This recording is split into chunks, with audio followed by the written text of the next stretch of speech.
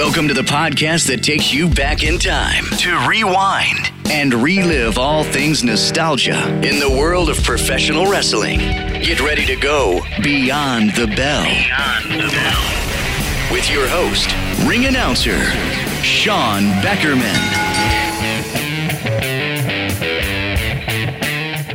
We continue on our haunted hayride on Beyond the Bell, your pro wrestling nostalgia podcast, as we bring you part 2 of the best of Halloween Havoc. I'm your spooky retro host, Sean Beckerman, back with you to cover the years 1991 through 1994 in Havoc history. From Ron Simmons to the Hulkster, this edition covers the biggest champions in WCW history during the Halloween Havoc time period. Get ready to listen to retro audio featuring the Nature Boy Ric Flair himself, the Icon Sting, the first ever African-American world champion Ron Simmons, Lex Luger, the Immortal One, Hulk Hogan, and many, many more. Get ready to relive an infamous cage match in WCW and Halloween Havoc history. So after this quick timeout, we kick off the year 1991 in Halloween Havoc history. The High Spots Wrestling Network is proud to partner with Beyond the Bell and is offering my old school fans 1 free month of the largest independent wrestling network. Using the promo code BTB in all caps, new accounts will gain access to over 2,000 hours and counting of premium wrestling content. The High Spots Network features top worldwide promotions such as PWG, Progress, Rev Pro UK, WXW, and WSU. Start your free trial today of the High Spots Wrestling Network.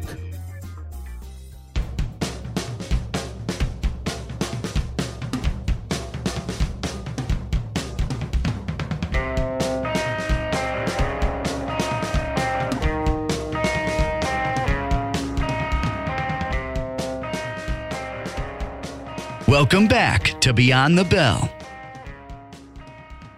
We'll kick off part 2 of our series with 1991 Lex Luger versus Ron Simmons. There are 2 distinct schools of thought in this match. You can say the first train of thought is from the obnoxious, jaded, smart fans of today who claim the match to be horrible and boring. But you could say most of these fans have either recently seen this match for the first time or have gone back and then rewatched it with their goggles on or their smart fan goggles, along with their equally negative friends. The second school of thought for this match is that it's not only a pretty good match, I'd say, but also a culturally significant milestone for American wrestling. I say this because Halloween Havoc of 1991 marked the first time in American pay-per-view wrestling history that an African-American wrestler headlined a pay-per-view in any one-on-one capacity. Even though Ron Simmons lost the match in 3 falls, he did blaze a new trail, paving the way for wrestlers like Booker T, oh man, to step into the spotlight and finally be given a chance to shine. The historic nature of this match alone, coupled with its above-average quality when you look back at it, makes this match an easy selection for the greatest moments and matches in Halloween Havoc history. For the World Heavyweight title, the Total Package Lex Luger against the All-American Ron Simmons at Halloween Havoc. I am especially interested in the battle for the WCW World's Heavyweight Championship with a 2 out of 3 falls stipulation between the Total Package Lex Luger and the All-American Ron Simmons. Never before in WCW has 2 more gifted athletes with magnificent football backgrounds met for the sport's most prized title. Lex Luger, a 3-sport high school all-starter, recruited by coach Joe Paterno at Pennsylvania State, and played for the Miami Hurricanes. Then, in the CFL, the NFL, and USFL as an offensive lineman. Ron Simmons, on the other hand, was recruited by coach Bobby Bowden at Florida State University, where he ranks as the Seminoles' greatest defensive lineman of all time. The consensus All-American finished in the top 10 in the Heisman Trophy race as well. Now here are some comments from the challenger and the champion.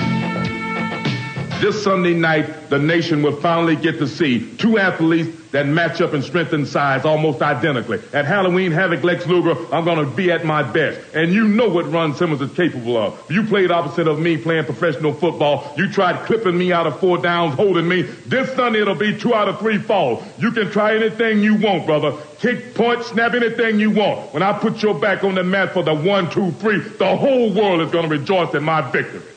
Halloween Havoc this Sunday night. All the talking, all the posturing, all the contract signing, it's all done with. What it comes down to now is who is the greatest wrestler in the world today. The total package, Lex Luger, the world's heavyweight champion, the measuring stick in professional sports today against Ron Simmons, the All-American, all his football, all his everything, culminates in Halloween Havoc this Sunday night. You get your chance, Ron, to realize your dream in 2 out of 3 falls. We stay with Halloween Havoc 1991, The Butcher Fries. When the talk of wrestling fans shifts to bad gimmick matches, several matches inevitably come up. Most often mentioned are matches like the WWF's Hell in a Kennel fiasco with the Big Boss Man and Al Snow, Global Wrestling's Bungee Cord Bout, believe it or not, or the infamous AWA Turkey on a Pole match. Yes, I said it, a turkey on a pole. One match always comes out on top, though. Time and time again, this match stands out amongst the absolute worst that wrestling has ever seen. Its stupidity was unparalleled to any other. Its execution was absolutely horrendous. And its production was some of the worst ever seen in professional wrestling history. The match is the Chamber of Horrors. Without exaggeration at all, fans, the Chamber of Horrors was the most disturbing yet ironically funny match that any promotion has ever sanctioned, let alone on a pay-per-view. This ridiculous match took 8 of WCW's brightest stars and turned them into perversely amusing Saturday morning cartoon characters, believe it or not. At Halloween Havoc of 1991, Sting, El Gigante, or Gigante, depending upon where you are, also you know him as Giant Gonzalez, and the Steiner brothers took on Abdullah the Butcher, Cactus Jack, Vader, and the Diamond Stud, who you know him as Scott Hall, Razor Ramon, in a match of ridiculously absurd proportions. Why, you may ask? Well, the rules were as follows. All 8 men were locked, or basically would be locked inside the Chamber of Horrors steel cage. Once inside the cage, dozens of instruments of torture, quote unquote, such as baseball bats, chairs, chains, handcuffs, brutal weapons like that could be used in an attempt to render your opponent helpless. What happens when your opponent is helpless, you may ask? Well, let's once again whip out the trusty old Dusty Rhodes multiple choice approach to find out what this entails. If you were a booker trying to run respectable, athletic, old-school wrestling promotion, the object of the match would be either A, drag your opponent or drag your incapacitated opponent towards the center of the ring, and once they're there, attempt to pin them for a 1, 2, 3. Or B, you apply a shoot-style submission hold to the injured body part of your adversary, allowing him to possibly give you a quick submission. That's the goal of the match. Or option C, or 3 if you're counting, drag your helpless opponent towards the tiny cage resting in the center of the ring. Once you're there, open the cage door, lift up your opponent, and attempt to strap him into the electric chair, yes, I said it, electric chair, located inside of the small cage. Once he is restricted and secure, signal towards your partner to ascend the cage wall and pull the fatal lever, sending hundreds of thousands of watts of current through your opponent's body and hypothetically killing them. Which one would you pick, fans? I'll give you one guess as to which one Dusty picked or selected. And that would be, of course, the latter, option 3. I could not believe it. My eyes deceived me, fans, as I was watching the Chamber of Horrors occur. Old school WCW fans spent yet another $30 on this event, not discovering until the pay-per-view actually happened what exactly the Chamber of Horrors was. They didn't describe it. No wonder they kept the true stipulation so closely guarded until the event, because it didn't make sense, kind of like the WWE now. Just in case you're wondering, Abdullah the Butcher was the one who ended up getting quote-unquote fried. In a silly turn of events in that matchup, his very own partner, Cactus Jack, got confused and accidentally pulled the lever. Sparks flew, very cheap sparks I may add. Strange circular pyros went off to signify there was, an actual electrocution, and the live crowd sat deathly silent to no reaction, horrified by just how terrible this entire match was. Rick Steiner with that stick right in the head, using the point of it in the head of Abdullah, and now again using it as a weapon.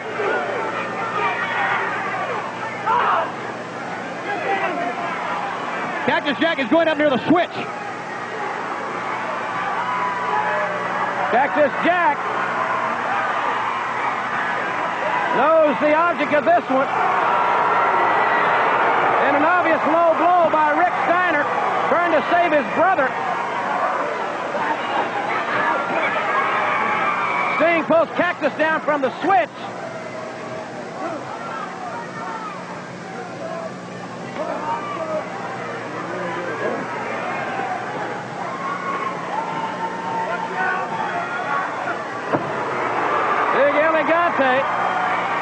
Trying to maneuver the Diamond Stud back into that chair of torture area. And I would think because of the chair of torture, because of the opening being facing us, that right now, Rick Steiner is not in a good place. Neither is Abdullah the Butcher. They need to get away from that front. If there is any strategy, I think that's a very good point, Tony. You would want to stay away from the opening of the chair of torture. Man, they're using everything in this match that's not nailed down.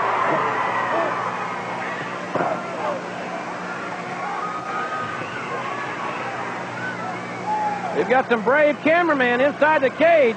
And Rick Steiner's almost in, Jim. He is in. Two men, double teaming. Scotty trying to use that stick on the Diamond Stud. And Rick needs to get away from that, because if somebody's over there and flips that switch when Steiner's in there, his team will lose, and he may lose more than that. Elegante, the biggest man in WCW, hammering Abdullah.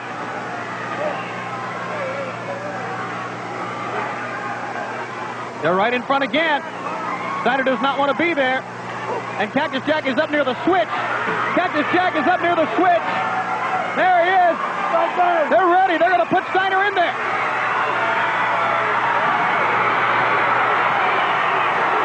Steiner's got to fight for his life. Oh, he bellied him. He's got Abdullah in there. He bellied him. What strength by Rick Steiner. He's trying to hook Abdullah. The crowd here going crazy in the opening moments of Halloween Havoc. Cactus Jack, he thinks Steiner's in there, but it's Abdullah. Cactus Jack thought it was Rick Steiner, but Abdullah. My gosh. Think about what he's experiencing. He's getting cooked. And I think he's well done, guys.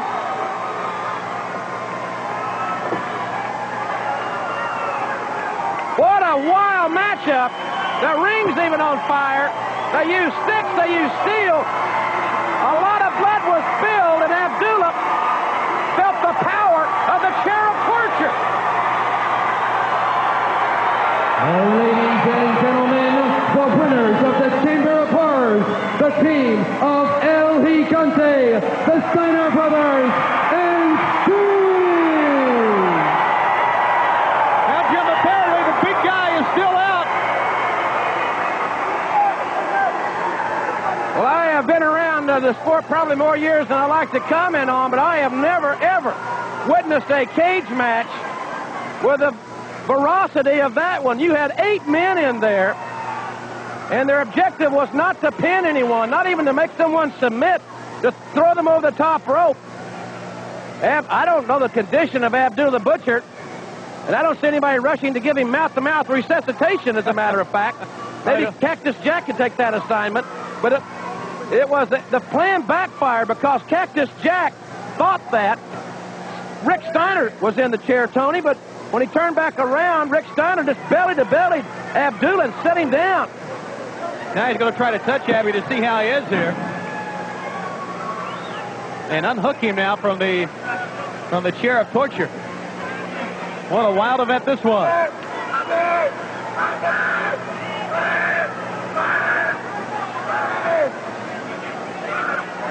Cactus Jack a little frantic. There, but he's opened his eyes. Oh, he knocks him down. Abdullah's a little... Well, he obviously is a little deranged. My gosh, he's kicking anything that's around. And Halloween Havoc 1991, The Phantom unmasks. Unadvertised, a masked wrestler calling himself the Halloween Phantom appeared at Halloween Havoc of 91 and demanded a match. Tom Zink was the Phantom's opponent, and the masked man wasted no time in dominating the match and putting away Zink with a reverse neckbreaker. Several minutes later, Paul E. Dangerously burst onto the interview podium, having recently been given the axe from his color commentating position. Dangerously had found a loophole in his contract that still allowed him to manage. Pissed off at WCW and looking for revenge, Paulie announced the formation of his new mega group, the Dangerous Alliance, one of my favorite factions of all time. The first member, the Halloween Phantom. The Phantom removed his mask, proving himself to be none other than Ravishing Rick Rude. Fresh off a WWF release resulting from an argument with Vince McMahon. This was seen later on when he showed up in ECW. Together, Dangerously and Rude vowed revenge on WCW, starting with Sting. The angle was great. Those involved were amazing.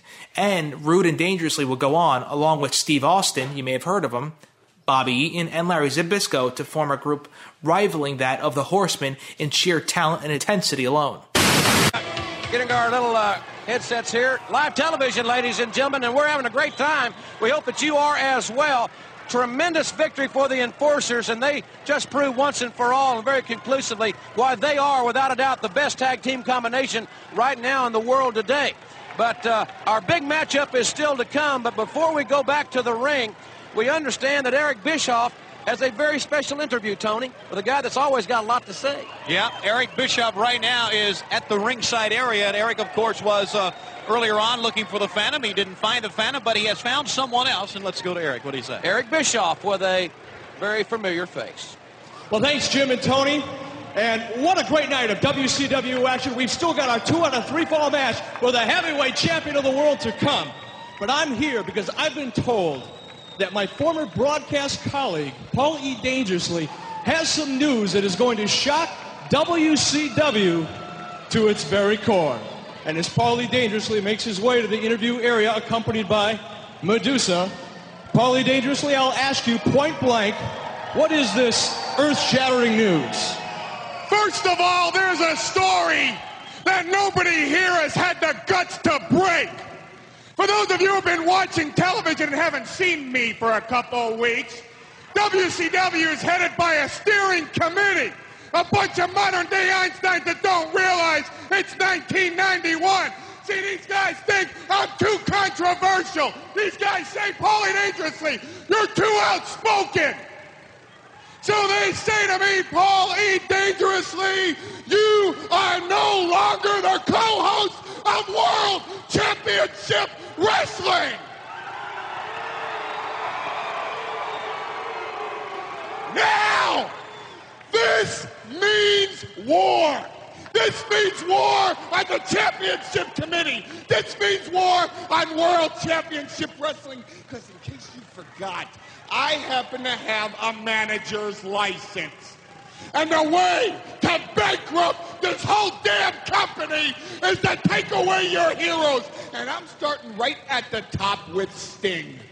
Because what would WCW do without Sting? So I went out and got the First Lady of World Championship Wrestling, Medusa. And I said, Medusa, find me the man that can eliminate Sting for good.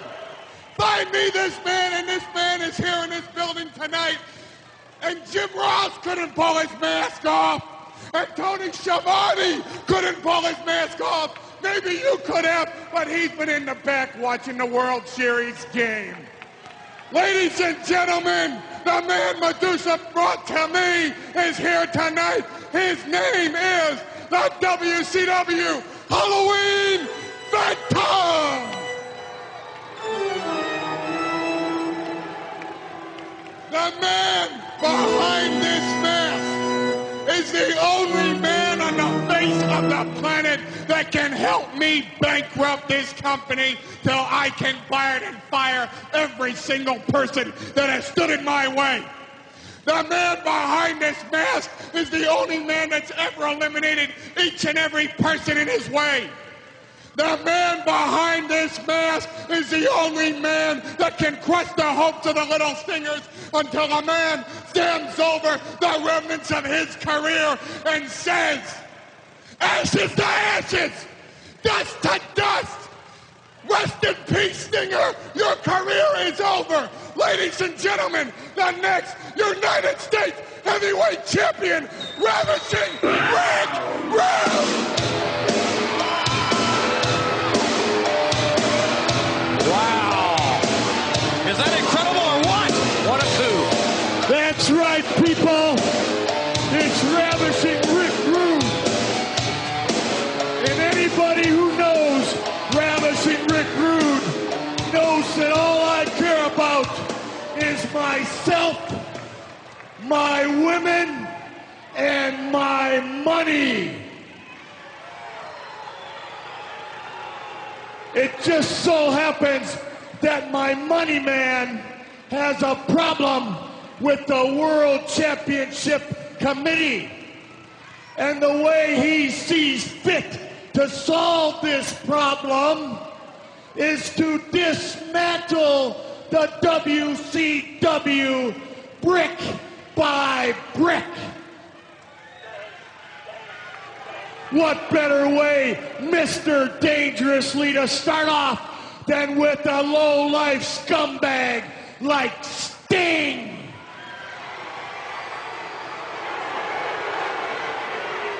You know, Mr. Dangerously, a couple of questions come to my mind, being that I've never had the opportunity to stand face-to-face with the Stinger. I'm kind of wondering if he's really as small as he looks on television. I'm kind of wondering if he is the low-life, garbage, collected scumbag that he portrays on TV. Well, Sting, your days are numbered. I'm going to tear apart the WCW, and I'm going to take your United States title. Well, what a situation. What a coup. We knew that Paul had been suspended for being a little too controversial on television.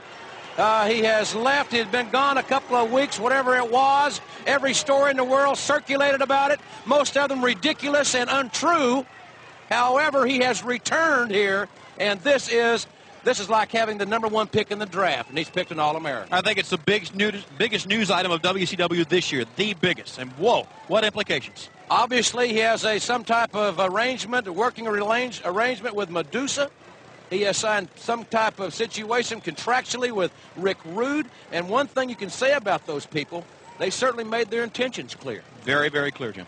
They want the United States Heavyweight Championship from the Stinger. Ladies and gentlemen, we're going to talk more about that, I'm sure, in upcoming weeks. But in just a moment, it's the 2 out of 3 fall confrontation. Lex Luger and Ron Simmons. Well, Ron Simmons returned to Florida State University to prepare for this matchup. Some of you have seen this video, but let's take one more look at how Ron Simmons has prepared for tonight's match. Spin the wheel, make the deal. Turning up in Halloween Havoc of 1992, the next year. On August 2nd of 1992, one of the most memorable cards in WCW history took place within the hallowed confines of the Baltimore Arena. Within this very auditorium, some of the greatest moments that the NWA or WCW ever saw unfolded throughout the years.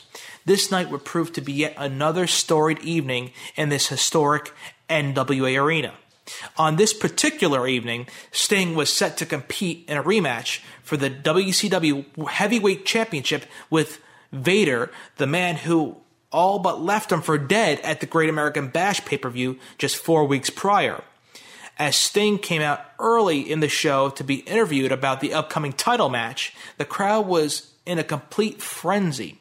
For the first minute of the interview, Sting had the city of Baltimore in the palm of his hands. Unfortunately for the Stinger, things were about to take a turn for the worst. As the interview was winding down, none other than Jake the Snake Roberts emerged from the crowd. He brutally attacked Sting, beating him without mercy. When the Stinger was no longer able to stand, Jake picked him up into his arms, laid a steel chair on the mat, and DDT'd Sting into oblivion. It was absolutely shocking and entertaining at the same time. It was risque at that moment, and Jake sold it so well. Sting was escorted out of the arena on a stretcher, and needless to say, his world title rematch with Vader was officially off. WCW head man Bill Watts was appalled by the situation, quote unquote, but refused to send the Baltimore arena home without seeing Vader defend his title. In a last-minute decision, Cowboy Bill Watts announced that every willing WCW wrestler's name would be put into a hat. Maybe his cowboy hat. One name would be drawn, and that man would go on to face Vader for the World Heavyweight title in the main event. Over a dozen WCW superstars stood in the middle of the ring as Watts mixed up the names. He closed his eyes, stuck in his hand, and pulled out a single slip of paper. That name he drew was Ron Simmons. Ron Simmons and Vader went to have an amazing, heavy-hitting power match with the fans in attendance absolutely blowing the roof off the Baltimore arena for the natural Ron Simmons. When the dust had settled that evening in Baltimore, Ron Simmons was the first black heavyweight champion in wrestling history. It was an amazing moment that was, once again, much more real than anything you'd ever seen in the WWF. As Ron Simmons stood atop the ropes in tears holding the big gold belt over his head, flashbulbs exploded as the crowd grew louder and louder by the moment. Thousands had come to the Baltimore arena to enjoy a standard WCW house show and see their favorite old school wrestlers up close and personal. They left the famed arena having seen the most storied title in all of wrestling change hands with no warning. And they left having seen history being made. Flash forward to mid-October now. Sting and Jake Roberts' hatred for each other was getting more intense by the day. After nearly 3 months of feuding, a match was set for Halloween Havoc to blow off this insane grudge between the two. A normal match wouldn't be enough to end this war. A special match was needed. A match of frightening proportions, fans. Thus, in October of 1992, Spin the Wheel, Make the Deal was made. For those not in the know, despite the fancy name, Spin the Wheel, Make the Deal was basically nothing more than a goofy, oversized cardboard wheel with 10 different match stipulations drawn on. The wheel would be spun, and whatever match it landed upon, Sting and Jake Roberts would take part in. The 10 match possibilities were a Texas Death Match, a Bull Rope Match, a Prince of Darkness Match, I had no idea what that is, Cage Match, First Blood Match, an I Quit Match, Coal Miner's Glove Match. Yes, a Coal Miner's Glove. A Lumberjacks with Straps Match. Not just a lumberjack, not just a strap. A lumberjack strap match.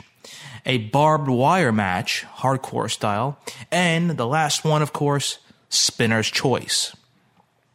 They spent close to $500,000 creating a Spin the Wheel, Make the Deal mini-movie in which midgets, with eye patches, of course, and bikers coexisted in a secret bar, hypnotically chanting Spin the Wheel, Make the Deal, in a borderline frightening manner while waiting for the Stinger. Then, when Sting finally arrives, you have the bikers begin pounding the tables along with the midgets, as well as Sting shooting laser beams out of his eyes at Jake Roberts. The mini-movie was absolutely horrible. It made the entire thing come off as a joke and served to further kill off any credibility the goofy gimmick might have otherwise had. To put it bluntly, Halloween Havoc 1992 was absolutely awful.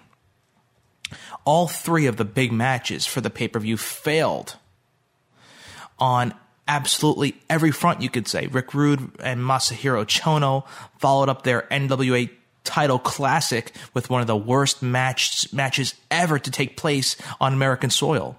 It was really that bad. The ending involved 2 or 3 referees, half Japanese, half American, all running in circles and screaming. The end result, the crowd was pissed that they basically wasted a half hour on such nonsense. A half hour of their lives were gone.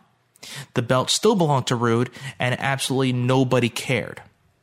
The world title match also bombed miserably. Ron Simmons was fresh off his victory for the title and was in desperate need of a credible challenger to be put over. Bill Watts' solution? The Barbarian. Yes, that's right, I said, fans, the Barbarian. The man forever relegated to squashing Joe Wolf on WWF Superstars was now fighting for the most coveted title in the business, quote unquote. The crowd hated this. I can't emphasize that enough. It might have been even more apathy than hatred, I think, from the fans, as not a single person in Philly made as much as one sound for the entirety of this matchup. Simmons won as if there was any doubt of the outcome to begin with. Now, it was time for the main event. After nearly 3 months of build and weeks upon weeks of speculation as to where the wheel would land, the moment of truth was upon us. Sting gave the wheel a mighty spin as cheap pyros and pyrotechnics sent pathetic sound-grade sparks echoing into the air. The wheel looked like it was about to fall right off its brace as Sting spun it. The whole thing looked more like a bizarre combination of a white trash 4th of July party and The Price is Right mixed together than an actual wrestling angle. The crowd buzzed as the gimmick wheel slowed to a stop. The result? Yes, a coal miner's glove match. Ugh. Bill Watts had filled the wheel with exciting, controversial matches like First Blood, Barbed Wire, and proceeded to gimmick the wheel to land on the absolute worst possible choice. For those unfamiliar with the concept of a coal miner's glove match, let's expand on this, shall we? A normal wrestling match occurs with the only exception being that a black glove is placed at ringside. If you can beat your opponent to the glove, you are free to slip it onto your fingers and pummel him with this basically, it was an oven mitt, for lack of a better term, which we can call it the oven mitt of misery, if I can get it out right, without risk of disqualification. It's actually not as stupid as it sounds, though. It's really much dumber. The match was terrible. The crowd was pissed off, and the match ended in one of the most inane moments in the history of WCW pay-per-view. As the match winded down, Jake brought his snake out from under the ring, removed it from the bag, and attempted to get the slippery serpent to bite Sting.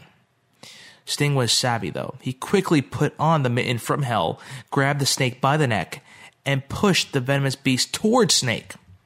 In theory, the King Cobra was supposed to sink its teeth right into Jake Roberts' face, right? Much in the same way it sank its teeth into the Macho Man's arm a year prior in the World Wrestling Federation. But in actuality, the snake seemed about as interested in biting Jake as any fan will be wanting to watch that Chamber of Horrors match from Havoc the previous year. Jake improvised by grabbing the Cobra and pushing it onto his face in an exaggerated, completely ridiculous manner. Even more laughably so, the snake refused to bite Jake and instead just kind of grinned as if he knew that it was ruining WCW's October tradition and ruining the biggest spot of the event. To end the horrible turn of events, Jake cartoonishly fell over due to the pain and venom of the non-existent bite. Sting counted 3, the people watching for free at home on their descramblers, like myself, laughed. The people who paid cursed themselves, and the Philly crowd nearly rioted at the same time. The match was horrible, the crowd hated it, and the Snakesman was officially gone from WCW within a couple of weeks. It was horrid, but yet memorable. And the off the top rope rule has been voted on the 900 number. 88% want the rule rescinded. A bigger landslide than when you were elected mayor of Brooklyn Park, Minnesota. Almost bigger. I had 90%. Fans, this Saturday on WCW Saturday Night, Michael Hayes will lead Arn Anderson and Beautiful Bobby to the ring to take on the Steiner Brothers. That's this Saturday night at 6:05 Eastern Time right here on TBS. We've got a lot more to come, but right now let's take a very special look at Halloween Havoc coming your way October 25th.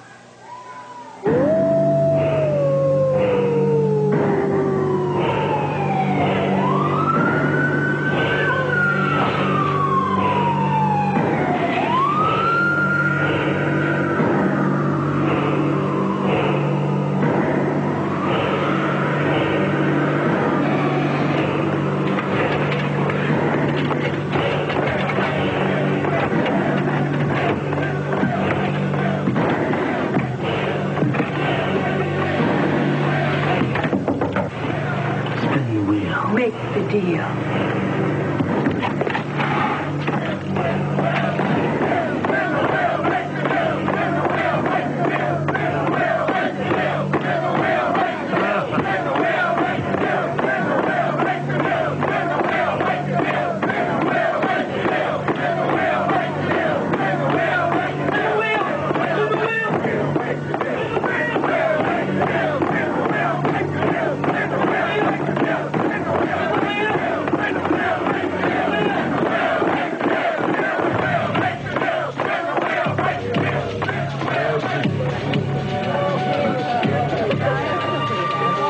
What about this? But maybe this.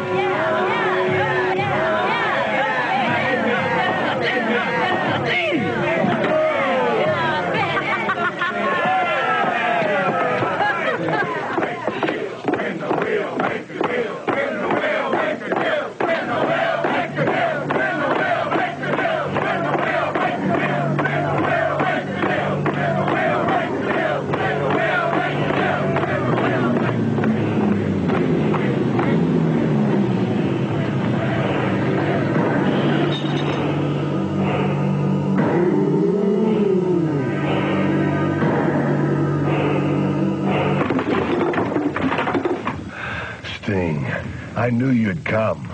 It was just a matter of time. Yeah, I'm here, so what's the deal? Sting, I'm going to finish what I started in Baltimore. When I get done with you, you'll wish you'd never been born. You talk too much. Get to the point. What's the deal? Sting, relax. What's your hurry? I'm going to take my time and enjoy this moment. Cut the crap. Do I have to come over there and kick your ass? Sting, you don't get it, do you, man? You don't have a clue. Look around you. This is my playground. These are my people.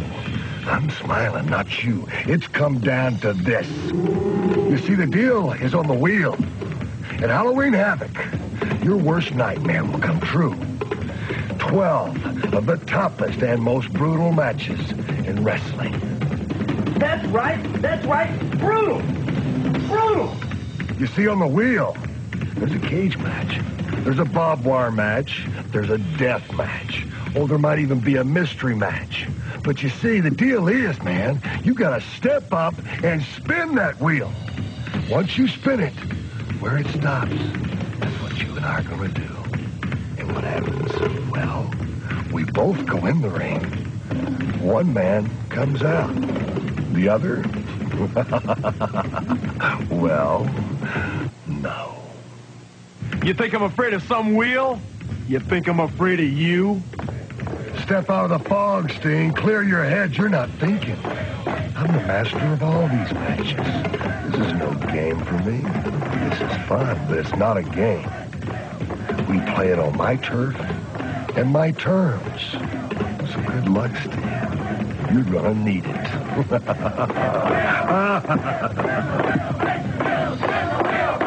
So what are you waiting for? Let's do it now.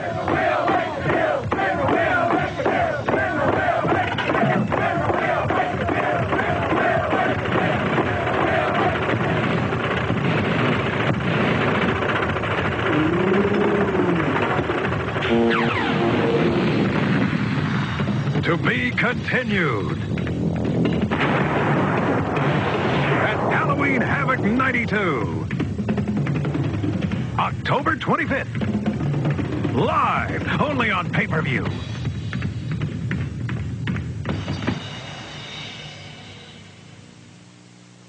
Halloween Havoc on October 25th. Freddie Miller, what do you got to say about that? WCW, TBS, and Halloween Havoc. Don't miss it. Be there. Good night, everybody. Thanks for watching.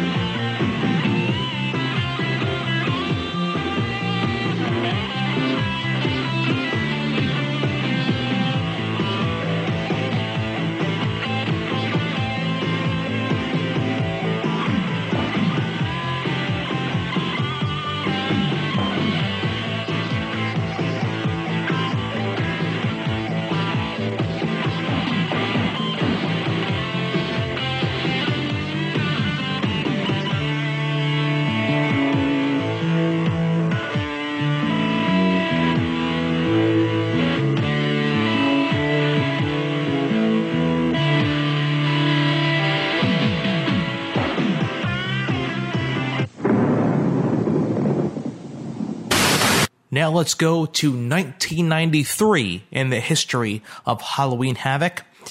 Cactus and Vader settle the score. The time was late 1992, and after months of teaming up with Abdullah the Butcher to terrorize WCW's top babyfaces, the fans were starting to cheer Cactus Jack. His unique style, his look was compelling. All that combined with the fact that he played the part of a psychotic heel to an absolute, almost lovable level. Furthermore, Jack's matches were groundbreaking at the time, especially for a time period in which the highest impact you'd see was that of the Shockmaster taking a wicked face bump through a styrofoam wall. The cheers eventually became so loud that WCW higher-ups had no choice but to go against standard convention and turn Cactus into a full-fledged babyface.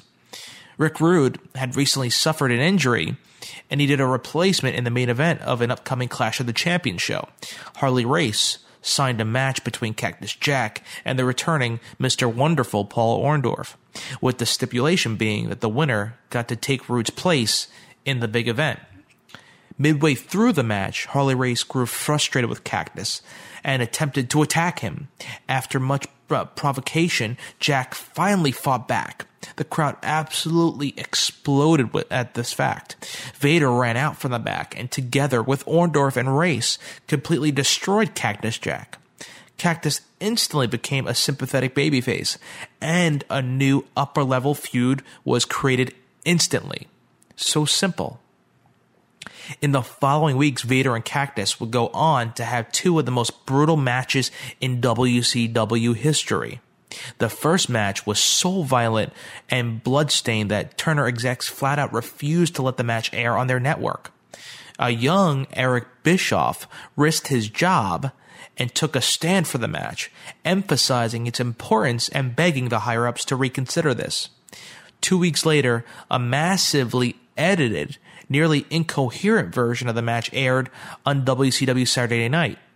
There were more crowd shots and extreme distance angles than on any match that you've seen on WCW television. But nevertheless, the match found its way to the air. I think you can also find it, on Mick Foley's Greatest Hits and Misses DVD.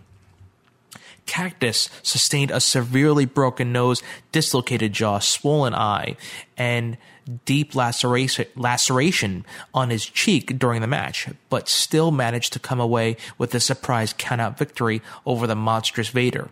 The match drew rave reviews from both the smart marks, that community, and the casual fans alike. And despite its severe editing, even Jim Ross, who was working for the WWF, secretly called Cactus and told him that he wished he was able to be the one in the announce position to commentate the match because he thought it was amazing. Little did Ross know that the most violent and compelling chapters of this intense feud were still yet to come. On the following Saturday night, live from Atlanta's center stage, Cactus and Vader were set to collide yet again. What happened that night was something that the fans watching at home, and especially those in attendance, will never ever forget. In yet another horrific bloodbath, Vader and Cactus absolutely pounded the crap out of each other yet again, exchanging brutally stiff blows both inside and outside the ring. Near the end of the match, Cactus charged towards Vader and dove straight for the beast. Harley Race, ever so willingly, managed to push Vader out of the way, sending Cactus soaring straight onto the concrete below. With fire in his eyes, Vader removed the protective matting from ringside, which was at the time extreme and unique, pushed it aside, picked up the injured Cactus, and what followed was one of the sickest bumps that professional wrestling has ever seen. Vader threw Cactus head between his legs, signaling for the powerbomb. The crowd audibly gasped. They were shocked at this. Vader hoisted Cactus high into the air, paused, and then drove Mick Foley headfirst into the pavement. Even as a relative youngster, the sickening smack of Foley's head hitting the hard concrete can make anybody's stomach turn. It made me feel nauseous. I remember sitting there watching on TV and just hearing that slap up against that concrete floor. For nearly 45 minutes, Foley laid ringside on the cold, hard floor of Atlanta's center stage, waiting for an ambulance to arrive. He had no feeling in the left side of his body. He was unable to move neither his arm nor his leg. Despite the show being long over, the fans hadn't moved 1 inch. Many fans were in tears at that fact. It was one of the most memorable moments in WCW history.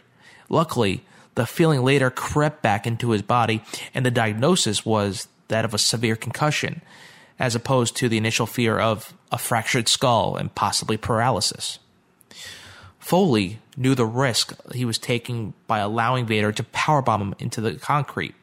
He even went as far as to write out a will of sorts before the match, hiding it in the house and instructing his wife not to find it, or not to find and open it basically, unless the worst occurred. Dusty tried talking him out of it. Vader tried talking him out of it. His family tried to talk him out of it, but Foley knew that if things played out properly, this powerbomb could make his career. And in a sense, he was right.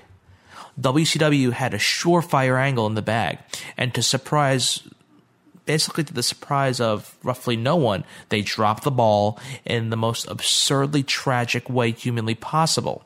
Instead of using Foley's recovery time to play up his massive heart, commend his incredible will to win, and emphasize his sympathetic nature, that was the goal, Dusty Rhodes used the next 4 months to completely ruin the momentum that Cactus had created for himself.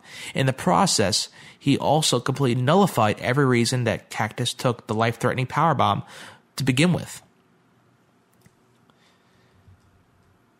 The details were covered over WrestleCrap, but let's just say that instead of using the originally planned vignettes of Cactus slowly recovering in the hospital bed and laying there prone from the terrible injury sustained at the hands of Big Vader, Dusty decided to go in an alternate direction.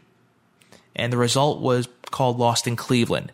It was a amnesia angle with Cactus Jack. It turned from a serious sympathetic angle for Cactus with some real emotion being brought into it to create this really, really hot babyface into a comedic piece. Instead of portraying Cactus as a badly injured wrestler determined to get his revenge, Dusty turned Cactus into a clean-shaven, comedically insane amnesia patient wandering from city to city, stealing bikes, pretending to be a sailor, and befriending little children. To further hammer home this absurdity, Cactus was being chased constantly by a horrible D-grade actress pretending to be a tabloid reporter. Cactus, do you have a moment, Cactus? Unfortunately for our hokey reporter, she was always one step behind him. Therefore, the vignettes continued, fans. When she arrived at the spot from which Jack had just departed, there was always another mentally ill patient there waiting to give her an idiotically vague clue. Just mind-numbingly horrible in every sense of the word. This created such a dull moment in WCW's programming when it could have been such, for lack of a better term, such shocking television or thrilling television, as you're going to anticipate what's going to happen with Cactus. Can he come back from this near death injury, near paralyzing injury? Can he come back and take on the mastodon known as Big Van Vader? Instead, you were wondering if he was going to remember his name. By the time Cactus returned from his hiatus, the feud had almost lost every ounce of heat that it once had. Fortunately, though, Cactus wasn't about to let that stop him from going out and putting on what would turn out to be, blow for blow, quite possibly the best match of the series. The place of this was Halloween Havoc, and the stipulation, the return of Spin the Wheel, Make the Deal. The bout was going to be a Texas death match, as determined by the now rigged wheel made famous a year earlier, like we discussed, by Sting, Jake Roberts, and, of course, Cheatham the Midget. Both men absolutely killed each other as Jack took sickening bump after sickening bump. Cactus was splattered onto the concrete without mercy, thrown out of the ring repeatedly, busted open in numerous occasions with a chair, and pummeled with a massive closed fist, landing hard enough to break his nose again. The sickest moment of the evening came towards the end of the match as both men fought for an advantage on the rampway. Vader was pummeling Jack without mercy, and suddenly Cactus slipped behind Vader and jumped onto the back of the mastodon. Vader looked to the crowd, jumped straight upwards, and kicked out his legs, and fell with all 400 pounds of his weight straight backwards onto Cactus. Mick Foley's kidneys were instantly ruptured, but in typical fashion, he struggled back to his feet and kept on fighting. This was done, if you recall, the spot was done at WrestleMania 15 when Mankind took on Paul White, aka the Big Show Paul White, in that matchup when the Big Show landed flat on his back with Mick Foley on his back, crushing his ribs, which we knew from then Foley had broken ribs as a result. Because Dusty Rhodes was back in control of the company now, the match ended up with a taser attack on Cactus by Harley Race, rendering him unable to continue and giving the victory to Vader. Despite the horribly typical Dusty-inspired finish, the crowd absolutely loved the match. And for a fleeting moment, just one moment, Cactus was WCW's #1 babyface. Putting all booking shortcomings aside, Cactus Vader 3 was absolutely mind-blowing. It was a great match and could very easily top the list of the most brutal, violent matches in Halloween Havoc history. Heavyweight champion Vader, along with Harley Race. It is time to spin the wheel and to make the deal. Come, Vader! Give it a spin!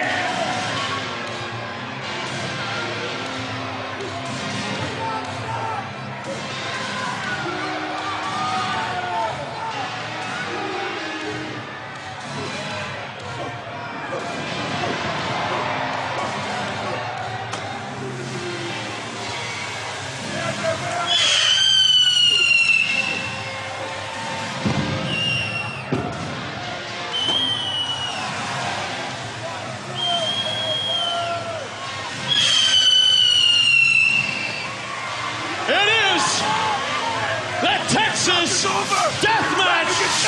Spin the wheel, make the deal, Cactus we will finish up part 2 of the greatest moments in Halloween Havoc history with 1994 wrapping up with Flair versus Hogan, title versus career. 1993 was not a pretty year for WCW, to say the least. By the time December rolled around, the once profitable company had lost nearly $25 million in less than 12 months.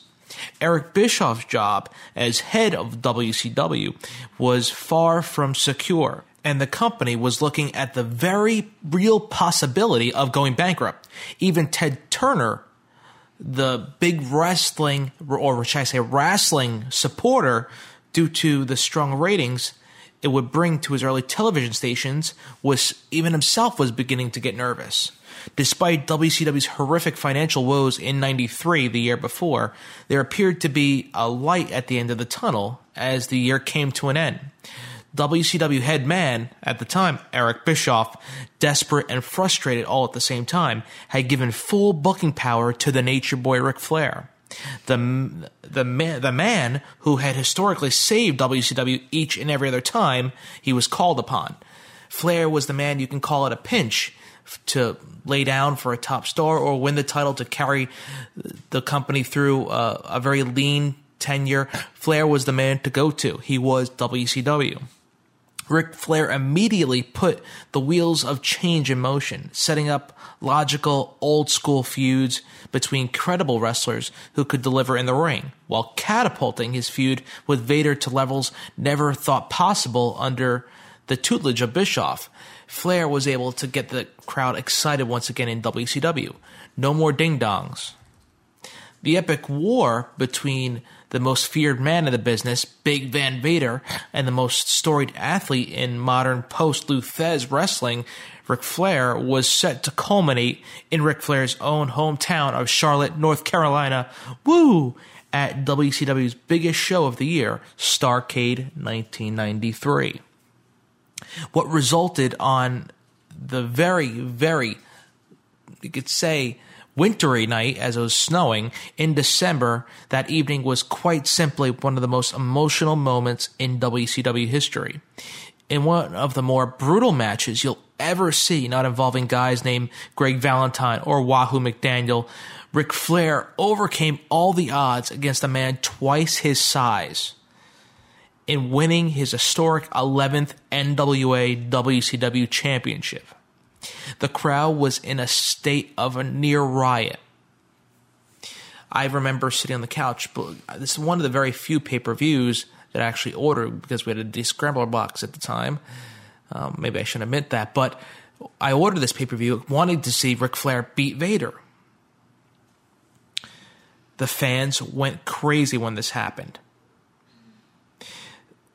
Many were even crying. Many embraced their loved ones and all screaming at the top of their lungs because their hero, their hometown favorite, and the one man who came to personify everything that separated WCW from the rest of the cartoonish pack, Ric Flair, was back on top of the world. Unlike very few things that have ever happened in the WWE, that moment was real. It was real to the fans, it was real to the people inside the arena, and the viewers watching on pay-per-view. It's hard to explain why so many people were so crushed, like a part of their life had died when WCW finally went under. But when you look at moments like Starrcade and moments like Ric Flair's return to Nitro in Greenville, calling Bischoff slime, abuse of power, and moments like Arn Anderson's retirement speech on live television, and even moments like Sting and Ric Flair's emotional last match on the final edition of Nitro, there's a certain realness that you'll never see in other organizations, because WCW was very real at the time. You could just tell that WCW meant so much more than just a paycheck to so many people of the organization. Speaking as a wrestling fan like myself, it was a shame to see WCW go under. Sure, I was pro WWF. I was a WWF guy, but looking back at it as I grew older, I saw the competition was good for the business. It made it exciting to see wrestlers jump from one show to the other. I just wish at certain times WCW had more of a better production value similar to WWF, but I still enjoyed both organizations. It must have been even harder for all those who took such pride in what WCW came to stand for to see it go, and that they held so dearly the timeless moments and memories that were created and could only have been created in an organization like the NWA and World Championship Wrestling. Flair was a smart booker, despite claims by others, like Mick Foley, that he only looked out for himself. Flair knew the importance of having a strong heel champion headlining each show, and even more importantly, he realized how vital it was to properly groom up-and-coming babyfaces into a position where they could not only feud with him, but ultimately take the title given the right set of circumstances, with the right combination of looks, physical ability, and basically having the total package. Not Lex Luger, but a total package, quote-unquote. Flair knew that he and he alone could create stars by allowing them to defeat himself when the time was right. Many called it egotistical, but again, Flair knew how important his role was within the company. He was the man. He had the tenure behind him, and booked it accordingly. Anyone who felt otherwise probably should have taken the time to put in footage of any WCW show during Flair's 2-year hiatus from Turner Television and see what was missing. Even when Flair was up in the WWF, the loudest chants in WCW night in and night out were clear: "We want Flair." When the time was right, Flair was willing to put younger talent over. And the crucial point there is when the time was right. Flair was very big and high on the Stinger, and if it wasn't for the vast measure of support and confidence Flair had in the young wrestler, Sting could very well have never made it past the mid-card in WCW. Flair made Sting, you could say, and I think even Sting will admit that. Flair was also very big on Scott Steiner before Big Papa Pump developed. Steiner had the look, he had the ability, the charisma to go very big places in WCW before he even turned to the NWO. And Flair recognized that instantly. On 2 separate occasions, if you look back, Flair offered to be pinned cleanly by Steiner to help push him into the next level. Dusty Rhodes then vetoed the idea and instead suggested that Rick Steiner, not Scott, pin Flair cleanly in less than a minute at a major WCW event. I was a Steiner Brothers fan, but out of the two, I look at Scott as being the better of the two, or the breakout star, the Shawn Michaels of the group. Flair balked as a result. Personal problems with Dusty aside, Flair knew that Rick Steiner just wasn't capable of carrying a good main event caliber match on a nightly basis like the job would require him to do so. For the same reason, Flair refused to drop the title to Luger on a number of occasions in '88 when Luger was the hottest babyface in the company after the Horseman stint, yet couldn't even deliver a proper hip toss. So Flair balked on that one as well. You can call it people call it selfish, you can call it selfish, but you can also call it smart too. There's another way of looking at it. As rumor had it, Flair had his eyes on another young wrestler, another young future star that he believed could very well be the future of the company. Unfortunately for WCW, due in large part to the cancer that was about to enter their promotion, this wrestler was never given the opportunity to prove himself to the company. He was ultimately let go by WCW and had a brief stint with ECW and moved into the WWF as a low to mid-card wrestler. Once there, he was finally given the chance to prove his worth to the company. 3 years later, a man by the name of Stone Cold Steve Austin was arguably the most popular athlete on the face of the planet. A few months prior to Austin's release, a meeting was held between Bischoff and Ted Turner. Turner was pretty hands-off when it came to running WCW from a day-to-day basis. But with the numbers as bad as they were and had been in the past 2 years, Turner felt that it was time to make major changes. Turner wanted ratings, he wanted media interest, and he wanted Hulk Hogan. Hogan was approached, you could say, while filming the terrible Thunder in Paradise series, which Hogan referred in his biography as if it was the modern-day ratings equivalent of Friends and ER combined. Eric Bischoff made Hogan an offer he could not refuse. Hogan was not only given a large base salary, but in an unprecedented move, he was also given a percentage of every WCW pay-per-view that took place. A percentage of every pay-per-view. It's unheard of. To further put a nail in the proverbial coffin of WCW shut, Hogan was given complete creative control over his character in WCW, something that was never heard of at that time. This would be the point where you would cue your ominous music at home. Hulkster had arrived. Hogan signed the contract, and a huge ticker tape parade was set up for Hogan at Universal Studios. On one of, you could say, the saddest days, one of the saddest days of anyone's life, possibly, or the happiest of one's life. It's amazing, the black and white side of it. You could say it was great, you could say it was terrible. You can turn on WCW Saturday night and you saw, at that time, a rail-thin Hulk Hogan, a much thinner Hulkster, cruising down the streets of Universal Studios with, it had to be probably about 30 to 40 people following him.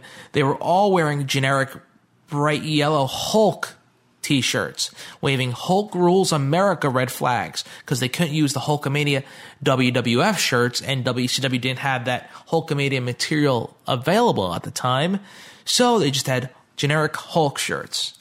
And they were making less noise than you'd hear at the, what should I say? Or if you're at Disney and you saw the teacups, they were making less noise than in a line waiting to ride the teacups. That was pretty bad. Sorry about that, fans. But you could say either it was the defining moment in WCW, or it could have been the day that the true NWA WCW died. Either way you look at it, it was a monumental day in the history of World Championship Wrestling. During this time, you saw some quote-unquote buddies of Hulk Hogan arrive in WCW, such as Brutus Beefcake, Hacksaw Jim Duggan, Jimmy Hart, the Big Boss Man. They were employed by WCW, but they were also, not only that, but they were pushed heavily in WCW at the time. Jim Duggan beat Steve Austin for the U.S. title in less than 15 seconds. The whole situation was completely different from what WCW was used to years prior. Ric Flair was hesitant about Hogan's arrival, but yet excited to finally be able to have the dream feud that they couldn't in the World Wrestling Federation. He agreed to quickly turn heel to set up the feud with Hogan, despite being the hottest babyface in WCW at the time. He was so hot after that beating Vader. After that, you could say, thus, the historic first ever pay-per-view encounter between Ric Flair and Hulk Hogan was set for WCW's Bash at the Beach pay-per-view. The main event at Bash at the Beach saw Hulk Hogan defeat Nature Boy Ric Flair to win his first World Championship Wrestling World title. Hogan was now WCW champion. The feud was far from over there. It was time to even the playing field a bit. Flair had agreed to put Hogan over cleanly in the match under the condition that Hogan would return the favor in the near future. 2 months later, at the Clash of the Champions, the main event was set to be a return match between Hogan and Flair. Hogan agreed in advance to be pinned with the help of a foreign, or should I say international object, giving Flair the title and setting up a huge Halloween Havoc retirement match between the two. On the day of the show, Hogan had a change of heart. Instead of losing to Flair cleanly and setting up the biggest rematch in WCW history, Hogan exercised his previously mentioned creative control part of his contract. Instead of losing to Flair, Hogan would now be brutally attacked early in the show and taken to the hospital. Once returning in an ambulance, Superman Hulk Hogan would courageously hobble his way back to the ring, beat up Flair for about 15 minutes, and then be counted out after all Flair's cronies came down and attacked him. The final blow-off match of the feud was still scheduled to take place at the annual Havoc pay-per-view, and the stipulation still held that Ric Flair must put his career on the line against Hulk Hogan's WCW title. Thus, after thousands of off-topic, biased words by Flair and Hogan, we get to see Halloween Havoc and the monster retirement match that would go on to shake wrestling to its very core. You sense my sarcasm there. In what many consider to be the greatest match of Hogan's career, Ric Flair and Hogan fought a battle for the ages, with Hogan knowing that he had nothing to lose, actually making an effort to sell, and Flair bumping like a madman in the match. In typical WCW fashion, a simple match that could easily get over on its own merits was overbooked into oblivion, similar to what we see with TNA. It featured Mr. T as the guest referee, as run-ins from half the locker room as well were in the match. It was still a great contest between the two, and it was every bit the epic blow-off of the two that fans had been waiting for a lifetime for since they met in the World Wrestling Federation. When the final bell rang, Ric Flair lay defeated as Hogan posed in the ring to his adoring Hulkamaniacs. Flair's career was over for the time being, and the symbolic passing of the torch from old school WCW to new school took place. Some fans were heartbroken, other Hulkamaniacs transferred or switched from being WWF fans to WCW fans. Some people say it was possibly the last time you saw Ric Flair in World Championship Wrestling, the true Ric Flair. As some people say, he was bastardized throughout the years in Monday Nitro, taking advantage of. And you could say the old school Ric Flair died that day in World Championship Wrestling. But the story didn't end at Halloween Havoc, though. In the weeks before Havoc, the plan was basically, to the very detail, intricately laid out by Bischoff, Hogan, and Flair. Flair would lose to Hogan at Havoc, but eventually find a loophole back into WCW. That would result in a final Flair-Hogan rematch at WCW's biggest show of the year, the granddaddy of them all, Starrcade. In the main event, Flair would heelishly defeat Hogan, cheating, of course. That's what Flair does. That's what a heel should do. Adding new fuel to the fire for the Hogan-Flair feud for it to continue up through 1995. As Starrcade approached, Hogan once again refused to go ahead with the match. He flexed his creative control again from his contract, the very poison which killed WCW in the long run, and instead maneuvered his way into a main event squash against Brutus Beefcake at the company's big pay-per-view. It's Brutus Beefcake against Hogan in a main event. Terrible. If you really want to laugh, read Hogan's pitiful attempt to spin the story in his favor to show that he was right in this idea and the logical thinking behind it in his book. It's amazing. It's one of the reasons why we saw WCW dying at that time period, and they had to make a change, and that's why Hall and Nash were brought on board to create the NWO.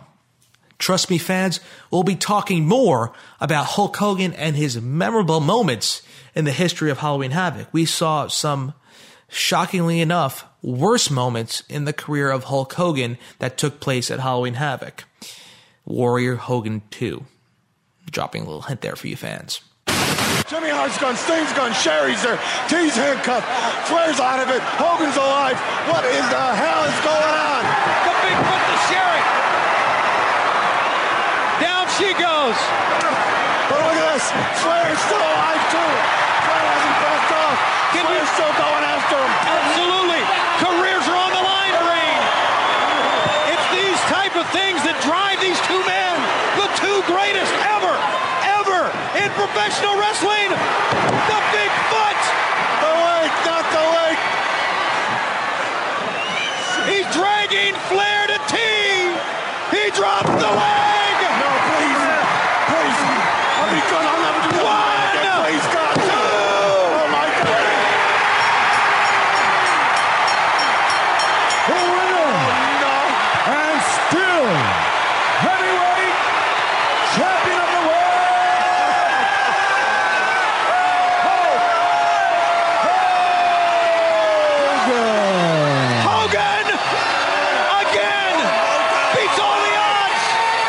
you think Hulkamania's not for real? Then you're mistaken. You're wrong. It lives in Detroit again. He's the world champion. He finally, Doug Dillinger gets in to unlock the handcuffs. And Flair's career has come to an end.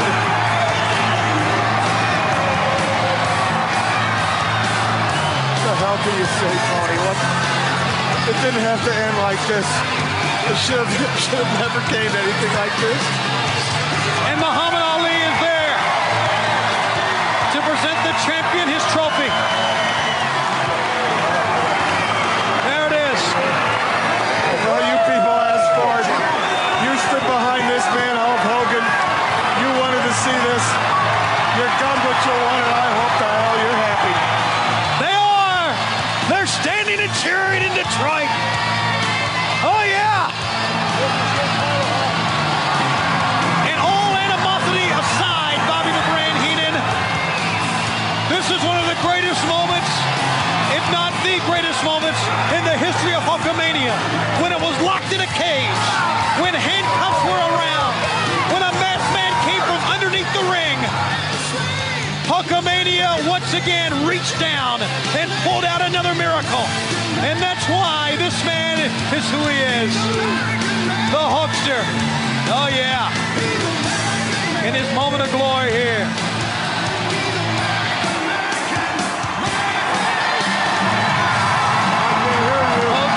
Can't hear you. Closing the fans here.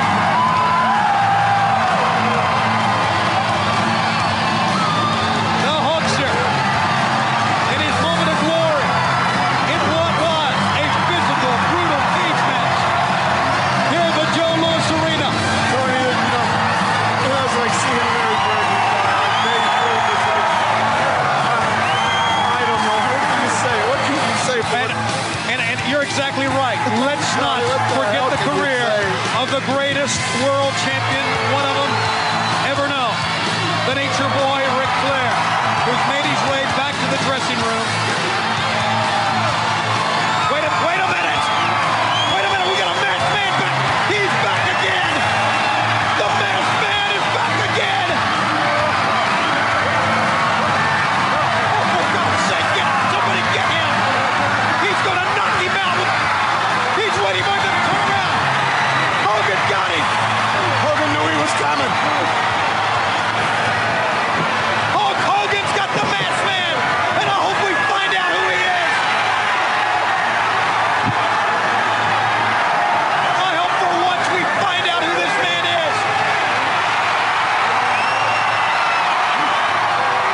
He's got the masked man who came out from underneath the ring, and he's going to pull the mask off. We're going to find out. We're going to find out. I bet you it's Arn Anderson. I bet you it's Arn Anderson. Here it is. Yes, sir. Oh, my. It's Brother Brunei. Oh, my God. He has butchered a friendship. That man has butchered a friendship. That's not all he's butchered. He's a backstabber. It's his close friend. Oh, he thought it was his close friend. Oh, no. Oh, no. Can you believe this, like brothers? Can you believe this? Can you believe this? Hogan is stunned. He cannot even. And there's Kevin Sullivan. And the building's starting to rumble. It's like an avalanche. Oh, my God. Oh, look who's here. The big man. And they're pounding Hogan. If that's his brother. I don't want a brother like that. Neither do I, for crying out loud. Hulkamania may be over right now. Watch this, watch this. Oh. This man's got to be well over 500 pounds. That's the man. That's Brother Brunei, for crying out loud. That man it. That man's a butcher. That man butchered that friendship. He did something that should have been done a long time ago.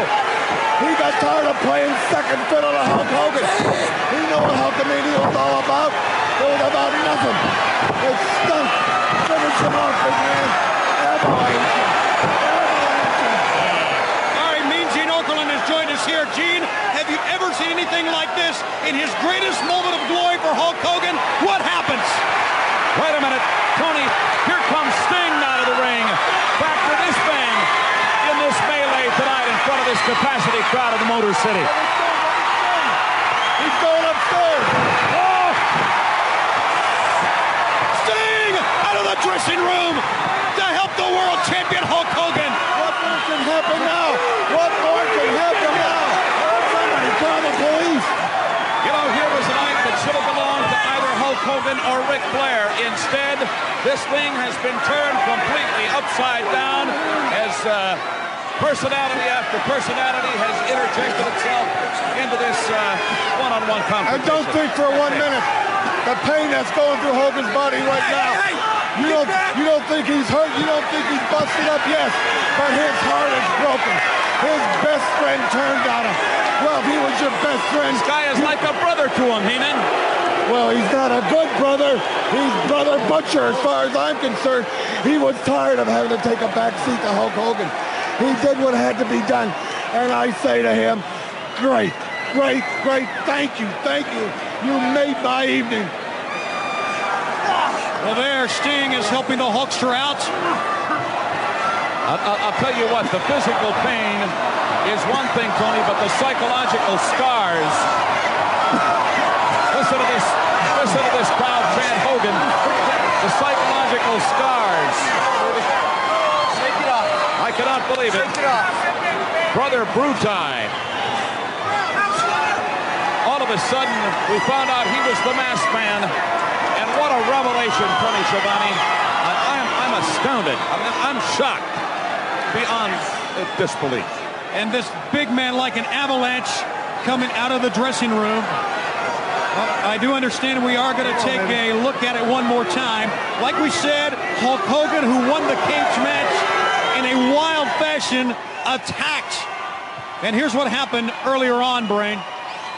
I don't know what to say. First, Jimmy Hart grabbed Sherry, practically disrobed her. She took care of him, ran him to the camera. Sting went up to get himself his hands on her to make sure she'd stay out of the action. But look at this. From under the ring, a masked man who had been under that ring the whole day. The whole day he had to be under the ring because he couldn't go come from any place we'd have seen him. I didn't see him. I didn't either.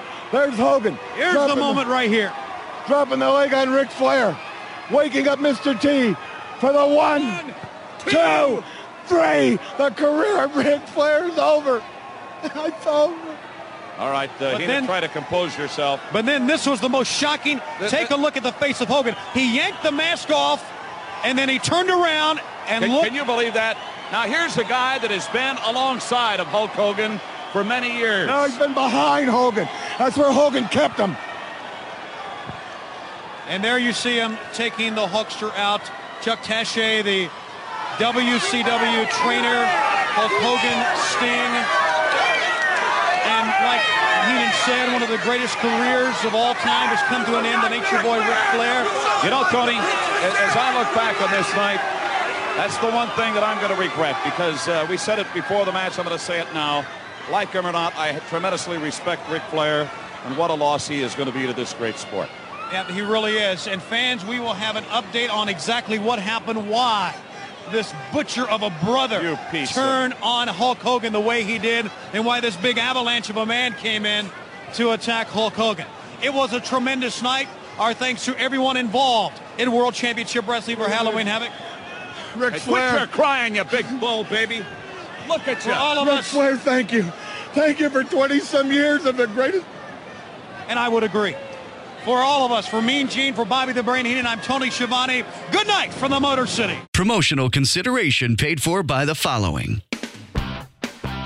Fight TV is the app that lets you enjoy mixed martial arts, professional wrestling, boxing, and traditional martial arts right on the screen of your TV, when you want to and where you want to. Fight is based on Flips Media's unique cloud to TV streaming technology, which works with over 350 million connected TVs and 7,000 manufacturer models. The technology requires no boxes, cables, or TV applications. Fight TV is born out of the passion for fighting sports, as well as the frustration of huddling over the small screen. At Fight TV, they believe that watching fighting shows or combat sports on the big screen of your TV or your friends' TVs or any TV that's connected to Wi-Fi should be as simple as switching the TV channel. So check out Fight TV, the cross-section of entertainment and technology. Just open the app and it will automatically connect with your smart TV. All you need to do is choose a video and press play. The Fight TV app is your home for everything that happens in the cage, on the mat, and between the ropes. Download the Fight TV app for free from iTunes and Google Play.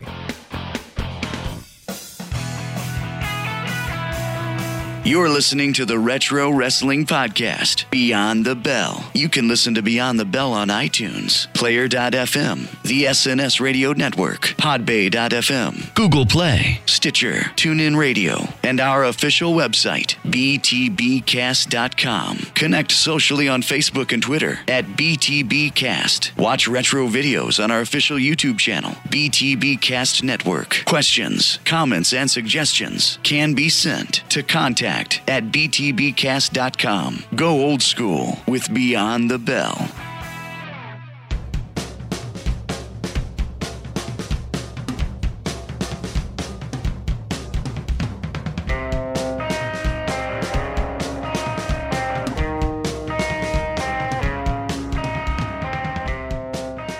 Well, old school fans, as we look ahead and leave 1994 in the rear view mirror, our haunted hayride continues on, looking back at the best of Halloween Havoc on the next edition of Beyond the Bell. Part 3 of our series will look back at the years 1995 through 1998 in Halloween Havoc history. Some of the most memorable moments took place during these years in Havoc history. Until then, this is your spooktacular party host, Sean Beckerman, signing off. Thanks for listening to Beyond the Bell. Remember to always keep it old school, my friends.